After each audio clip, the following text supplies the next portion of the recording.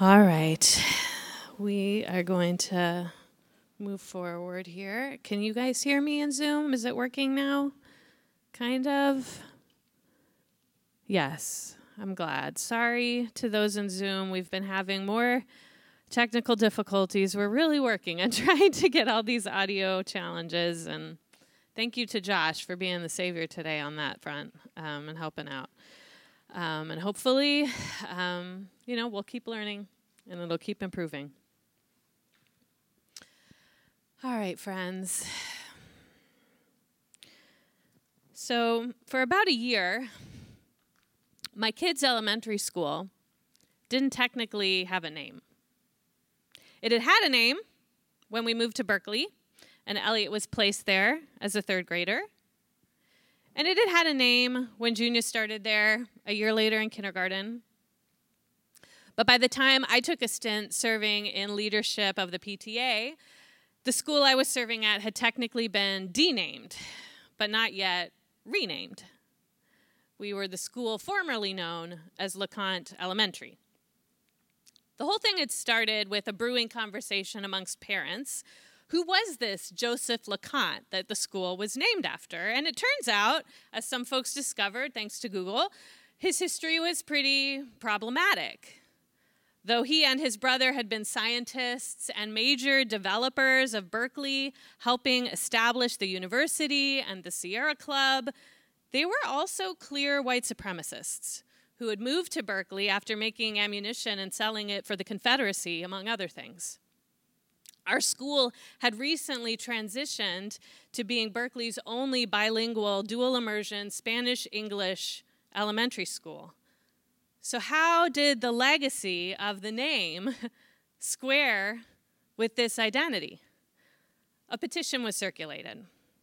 Parents started showing up at school board meetings.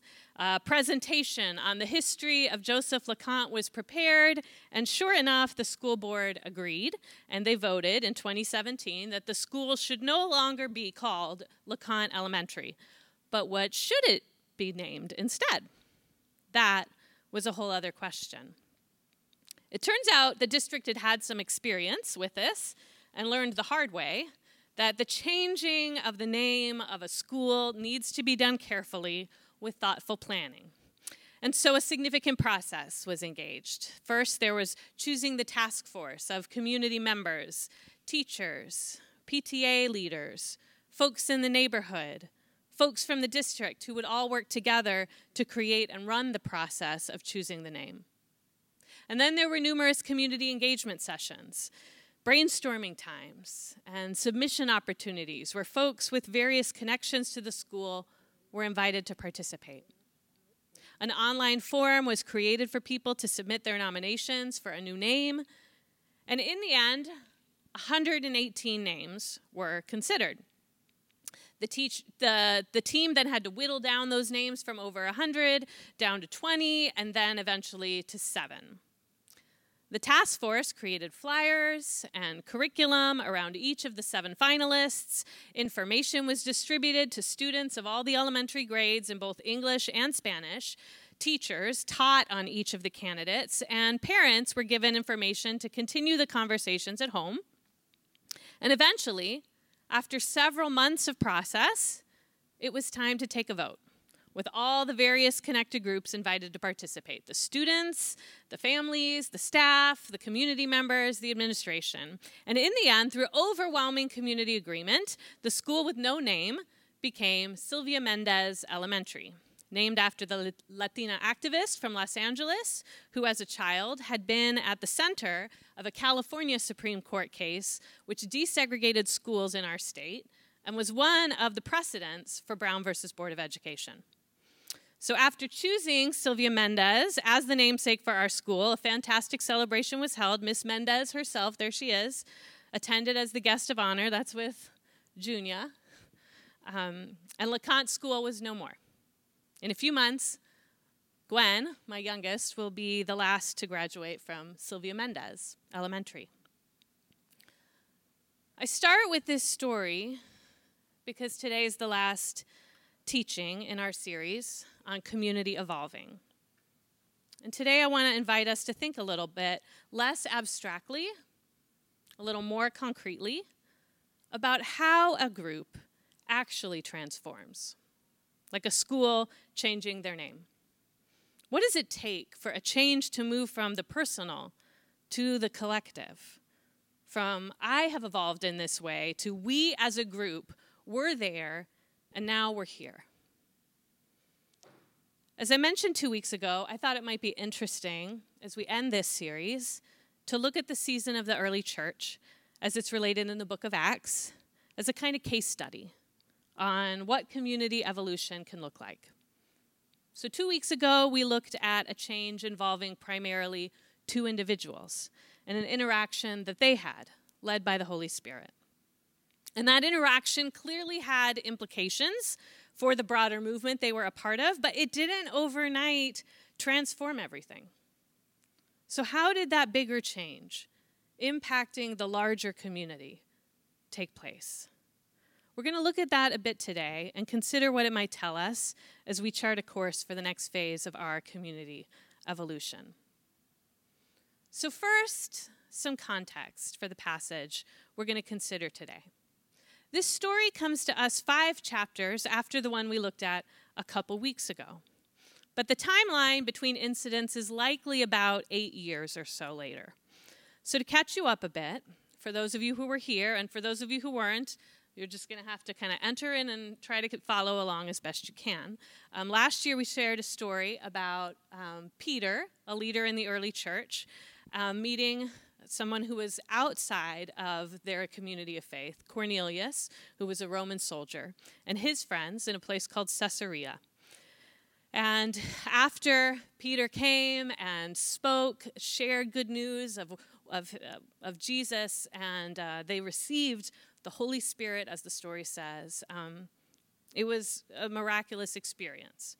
And this Roman and this Jewish person experienced something unique together.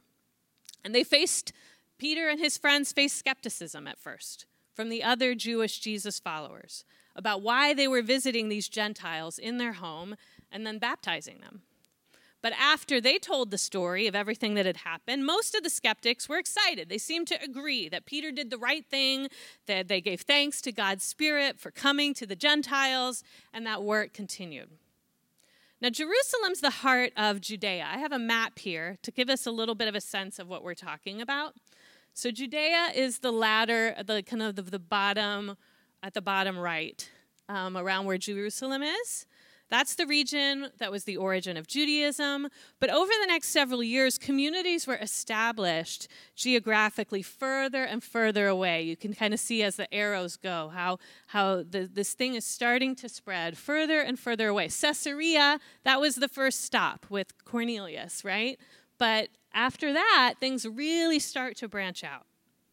Okay, over the next several years, things are starting to get further and further away from Judea.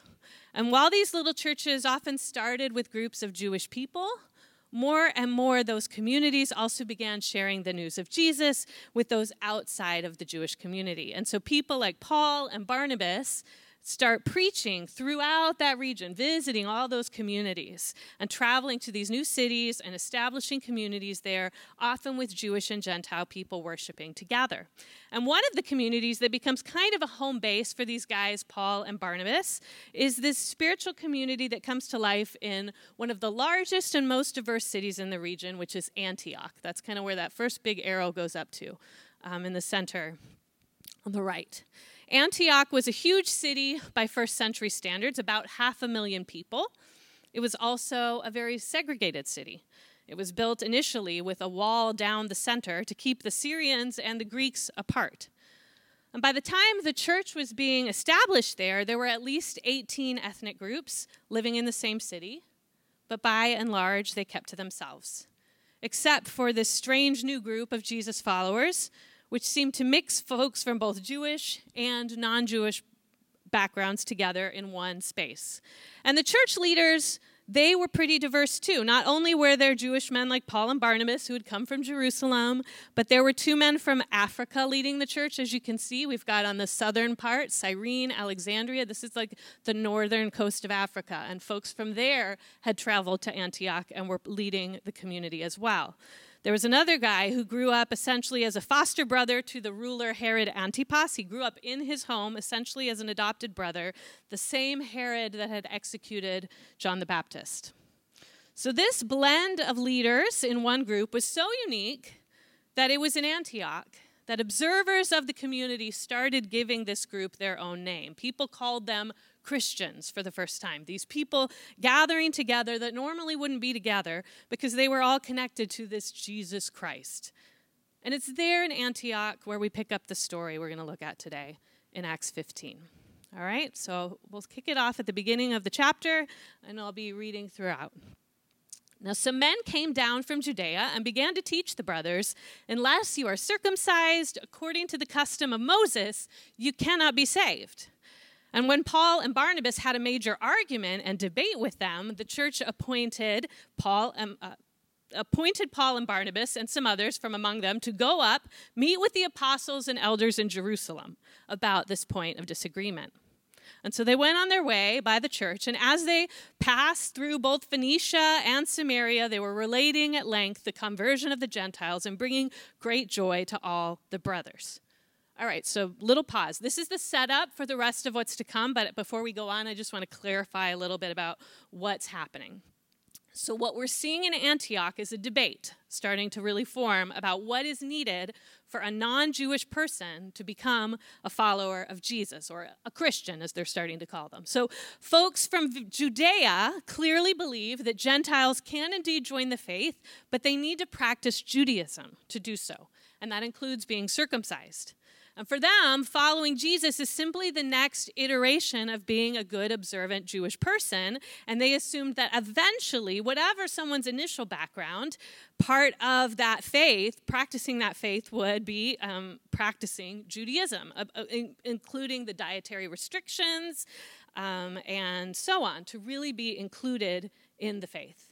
But clearly, Paul and Barnabas and some of the other diverse leadership in this vibrant young community in Antioch, they disagreed with what these folks from Judea were teaching. And it was a pretty vehement disagreement. And so it was decided that a gathering of all the most senior leaders in this whole Jesus movement needed to get together and really sort things out. So a sort of conference was called, what's become commonly known as the Council of Jerusalem. Reading on. When they arrived in Jerusalem, they were received by the church and the apostles and the elders, and they reported, all the things God had done with them. But some from the religious party of the Pharisees who had believed stood up and said, "It is necessary to circumcise the Gentiles and to order them to observe the law of Moses." Both the apostles and the elders met together to deliberate about this matter. And after there had been much debate, Peter stood up and said to them, "Brothers, you know that some time ago God chose me to preach to the Gentiles so they would hear the message of the gospel and believe. And God, who knows the heart, has testified to them by giving them the Holy Spirit just as he did to us. And he made no distinction between them and us, cleansing their hearts by faith. So now, why are you putting God to the test by placing on the neck of the disciples a yoke that neither our ancestors nor we have been able to bear? On the contrary, we believe we are saved through the grace of the Lord Jesus in the same way as they are." The whole group kept quiet and listened to Barnabas and Paul while they explained all the miraculous signs and wonders God had done amongst the Gentiles through them. All right, so in the midst of what sounds like a long, heated debate, Peter's reminding the community of what had happened in Caesarea some 8 years before. He tells that story once again of his encounter with Cornelius. And then Paul and Barnabas, they chime in with what they've been seeing in places like Antioch. And now the mic is going to be given to James. Now, before we see what he has to say, I think it's helpful for us to know who we're talking about. This James is actually the younger brother of Jesus. He was not one of the 12 disciples. He had been skeptical of his big brother during his lifetime. But according to Paul, after Jesus' death and resurrection, Jesus appeared to his younger brother James, and he came to believe. And not only that, James became a major leader in the movement. He eventually was the central leader, think lead pastor, in this oldest established church in Jerusalem. So now we're going to read what he has to say all the way to the end of the passage. After Barnabas and Paul stopped speaking, James replied, "Brothers, listen to me. Simeon," another name for Peter, "has explained how God first concerned himself to select from among the Gentiles a people for his name. And the words of the prophets agree with this, as it is written, 'After this I will return, and I will rebuild the fallen tent of David, and I will rebuild its ruins and restore it, so that the rest of humanity may seek the Lord. Namely, all the Gentiles I have called to be my own, says the Lord, who makes these things known from long ago. And therefore I conclude that we should not cause extra difficulty for those among the Gentiles who are turning to God, but that we should write them a letter telling them to abstain from things defiled by idols and from sexual immorality and from what has been strangled and from blood. For Moses has had those who proclaim him in every town from ancient times, because he is read aloud in the synagogues every Sabbath.' And then the apostles and elders, with the whole church, decided to send men chosen from amongst them, Judas, called Barsabbas, and Silas, leaders among the brothers, to Antioch with Paul and Barnabas. And they sent this letter with them. 'From the apostles and elders, your brothers, to the Gentile brothers and sisters in Antioch, Syria, and Cilicia, greetings. Since we have heard that some have gone out from amongst us with no orders from us and have confused you, upsetting your minds by what they have said, we have unanimously decided to choose men to send to you along with our dear friends Barnabas and Paul, who have risked their lives for the name of our Lord Jesus Christ. And therefore we are sending Judas and Silas, who will tell you these things themselves in person. For it seemed best to the Holy Spirit and to us not to place any greater burden on you than these necessary rules: that you abstain from meat that has been sacrificed to idols, and from blood, and from what has been strangled, and from sexual immorality. If you keep yourselves from doing these things, you will do well. Farewell.' So when they were dismissed, they went down to Antioch, and after gathering the entire group together, they delivered the letter. And when they read it aloud, the people rejoiced at its encouragement. Both Judas and Silas, who were prophets themselves, encouraged and strengthened the brothers with a long speech, and after they had spent some time there, they were sent off in peace by the brothers to those who had sent them. But Paul and Barnabas remained in Antioch, teaching and proclaiming, along with many others, the word of the Lord." All right, so that's the rest of the story. After much debate at the Jerusalem Council, consensus is reached. Jesus' brother James puts forward a proposal. Apparently the whole crowd agrees, and a letter is crafted. Barnabas and Paul, along with two others named Judas and Silas, return to Antioch with the way forward in hand. That's the story. So what can we take from it? What might be helpful for us as we end this series on community evolving? I want to suggest a few things. First, organizational evolution needs an organizational process. Often, I think evolution starts somewhat organically. Individuals, through some lived reality, might understand or begin to voice something differently. Perhaps a small group has a unique experience. They're impacted by it together. Maybe they meet up with others to report similar experiences, and something unique begins to grow. And that's a beautiful impetus to change happening. Think of activists on the ground, beginning to name what they're seeing up close on Twitter, movements growing as hashtags go viral. Peter and Cornelius, each having this powerful encounter with the Holy Spirit that brings them together. Something miraculous and life-transforming happens as a result. But as the setup of the story shows us, eventually those organic experiences can become frustrated if there's not a coherent way for change to happen more broadly. If a small group or a family unit, in that kind of a size, it might be possible to evolve together without much struggle. You can kind of stay in step with each other, being in all the same conversations to some degree. But as groups get a bit bigger, as groups become groups of groups, things get more complicated. In the early church, for the first several years, it seemed that folks were generally operating on their own or in small teams as they each saw fit, and as they understood the Spirit to be speaking to them. And it was organic, and it was kind of loose, and for a season it seemed to be working.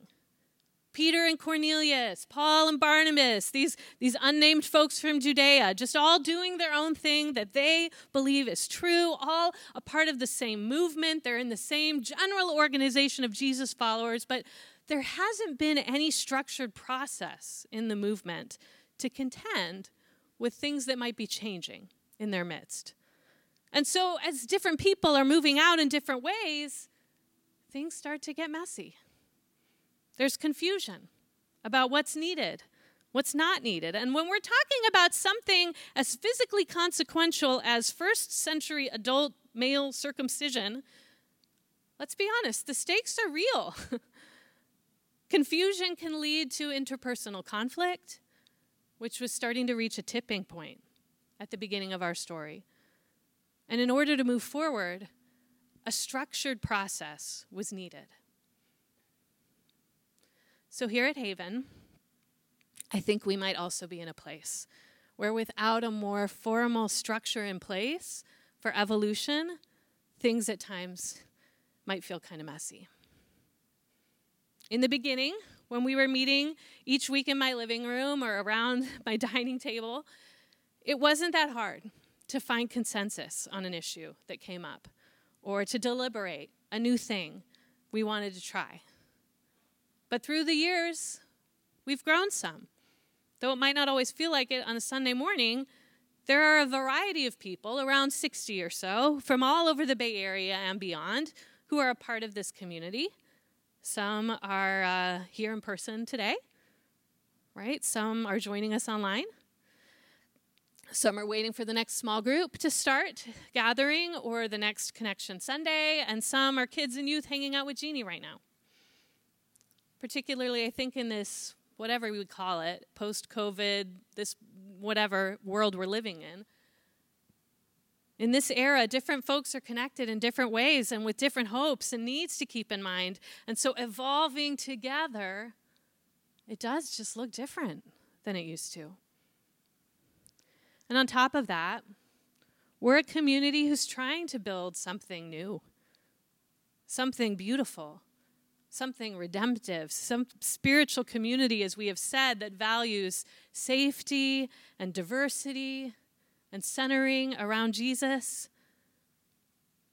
But if we're honest, we as individuals and groups, all of us, are evolving out of systems ourselves that I think, as Jeannie named, have not always been safe places or diverse places, or places that were particularly centered on the values and spirituality embodied in Jesus.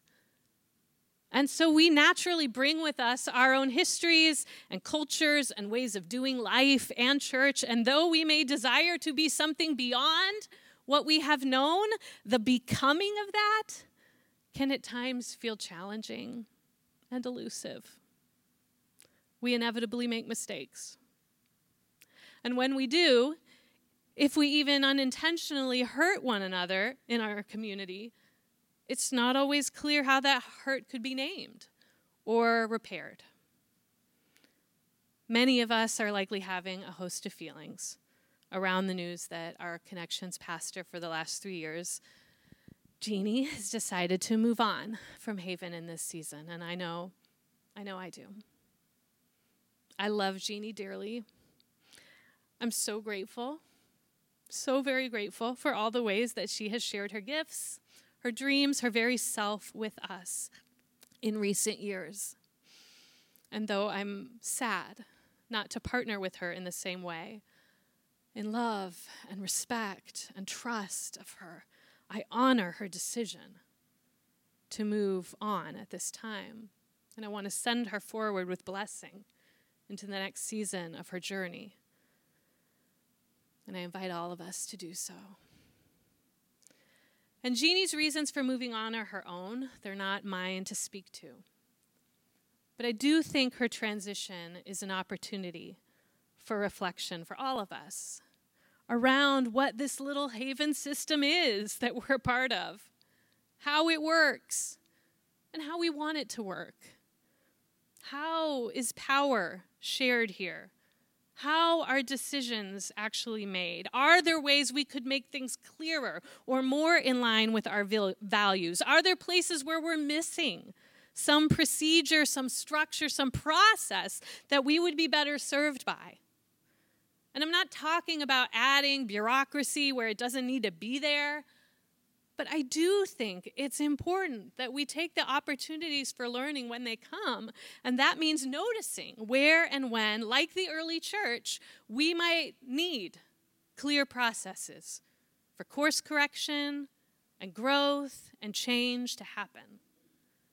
Because I believe sooner or later, organizational evolution needs some sort of organizational process.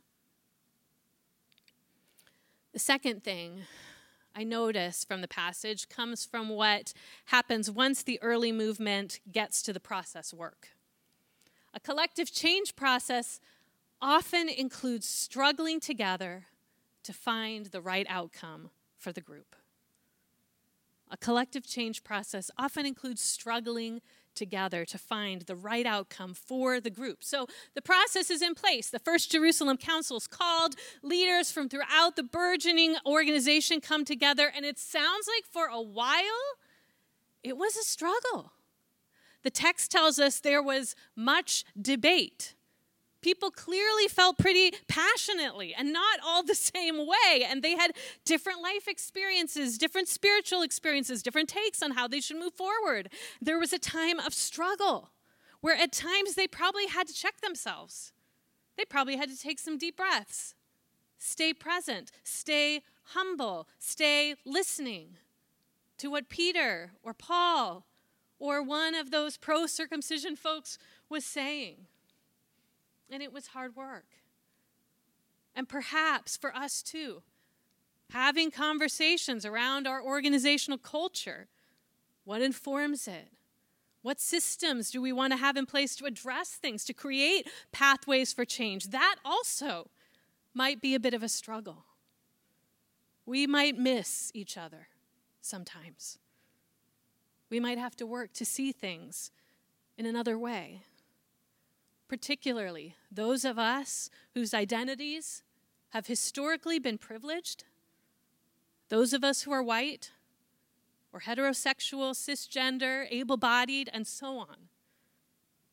We may at times have to work extra hard to consider things from another point of view. Because let's face it, we've been socialized from birth to understand our own perspective as the only one. And when that's the case, we may not even see that someone else might feel or understand things differently unless we stop and listen and consider and are willing to struggle together to find what works best, not just for ourselves and those who share our lived experience, but for the whole collective. It's going to bring up lots of feelings for lots of people. Organizational change is hard work. Collective change is hard work. I also want to name clearly, it's work we're invited into together, but not compelled into. Sometimes folks might need to tap out from the struggle, or have a breather, or take a step back. And part of doing this together, part of being a part of the greater evolution of this Jesus-centered spirituality is having grace for one another and honoring that, and honoring where each of us is at and what each of us needs.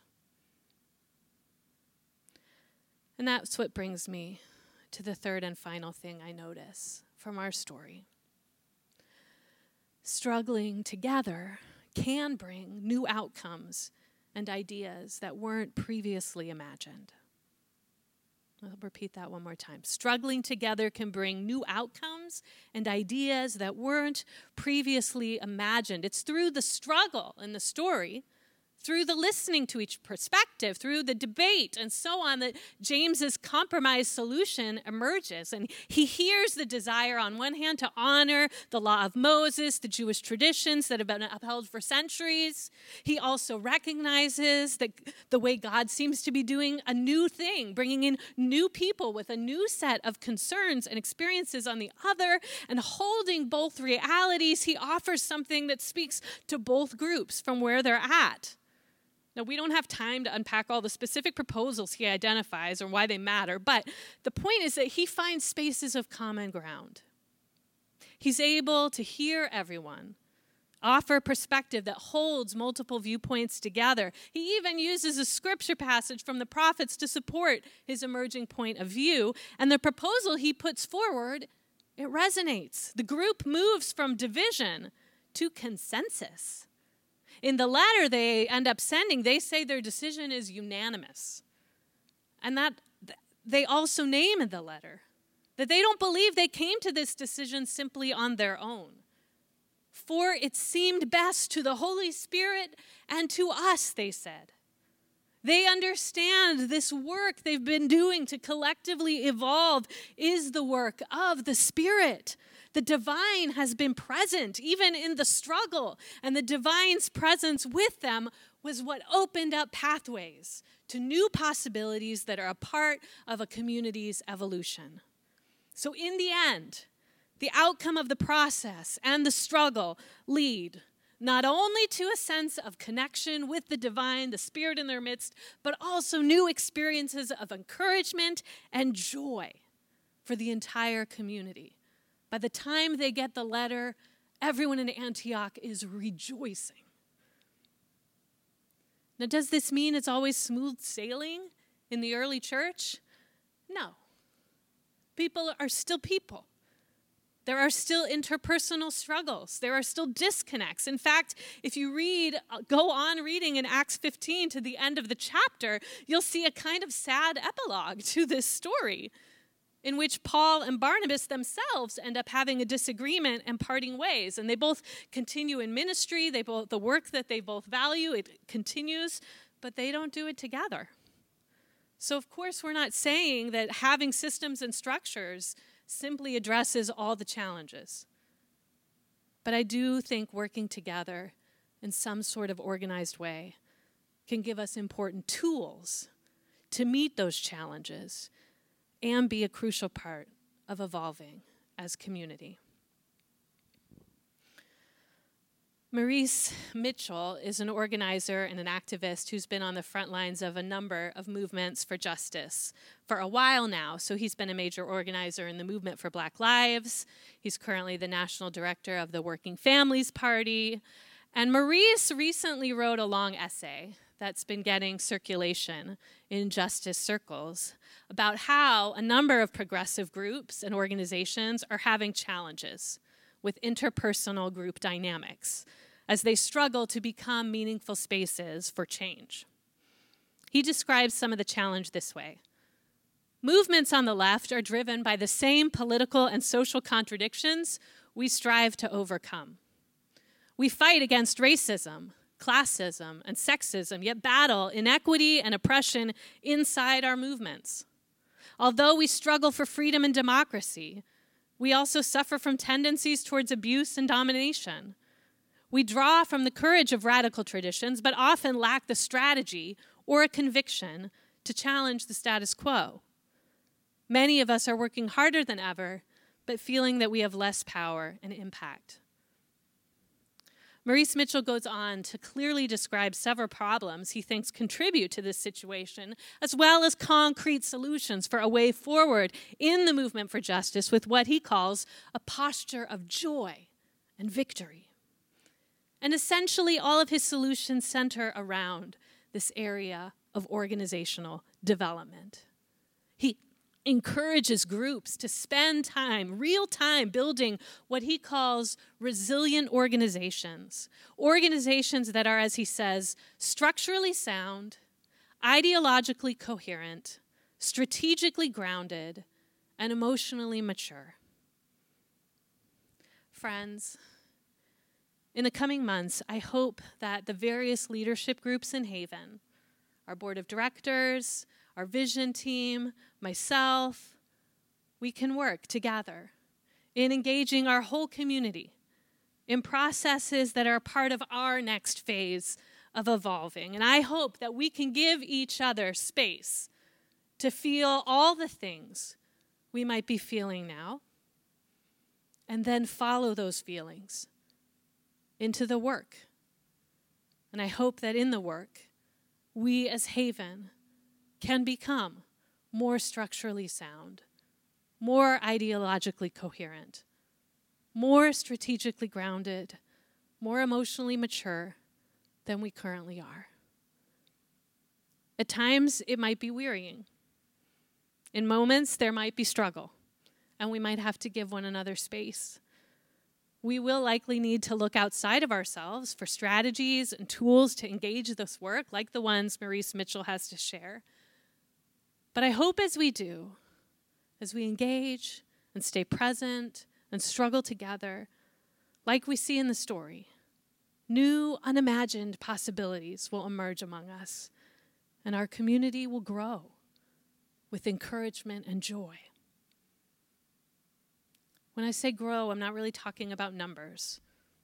But more importantly, may we grow in wisdom. May we grow in compassion. May we grow in embodied love.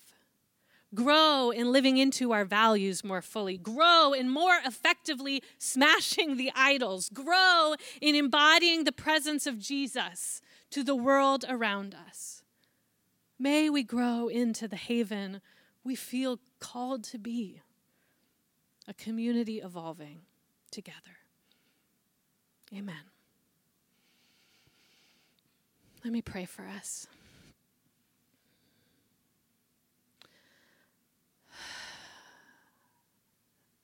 Spirit, we acknowledge all the feelings in the room, and I welcome you to be present to each and every one of us in each and every one of them. And we name that we understand that growth and change as a collective are hard.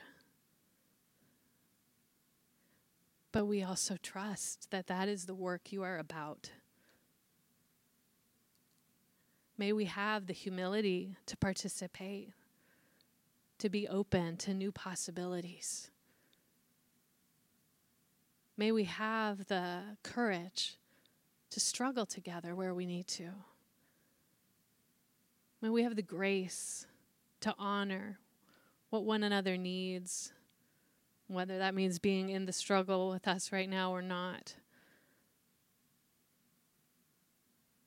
And may we have the hope to trust that a beautiful, more embodied love way of being is possible in our midst. Amen. So we're going to take some time for conversation. Before we do, I'll just remind us of our community intentions. All are welcome who support the belonging of others. In discussion, we take a couple of beats. Remember, we're all learning, that we want to share courageously and responsibly, to offer grace freely, to stay curious and listen well, and remember that confidentiality provides safety. So we're going to take about 10 minutes to chat in a group, or maybe a little less, before we move into final worship. Here are a few prompts, or you can feel free to name to speak of whatever sounds good to you. What experiences do you have of a group or organization pursuing change together, and what processes were helpful? Or have you had experiences within any groups or organizations where you wished for a process or some clarity around structure that wasn't there? Or what do you think a more structurally sound, ideologically coherent, strategically grounded, emotionally mature haven could look like? I know they're big picture questions, so just whatever gets you talking is fine. We're not going to answer these all this morning in 10 minutes. So we're going to go into groups of 4 or so and chat for a bit, and then we'll finish in worship.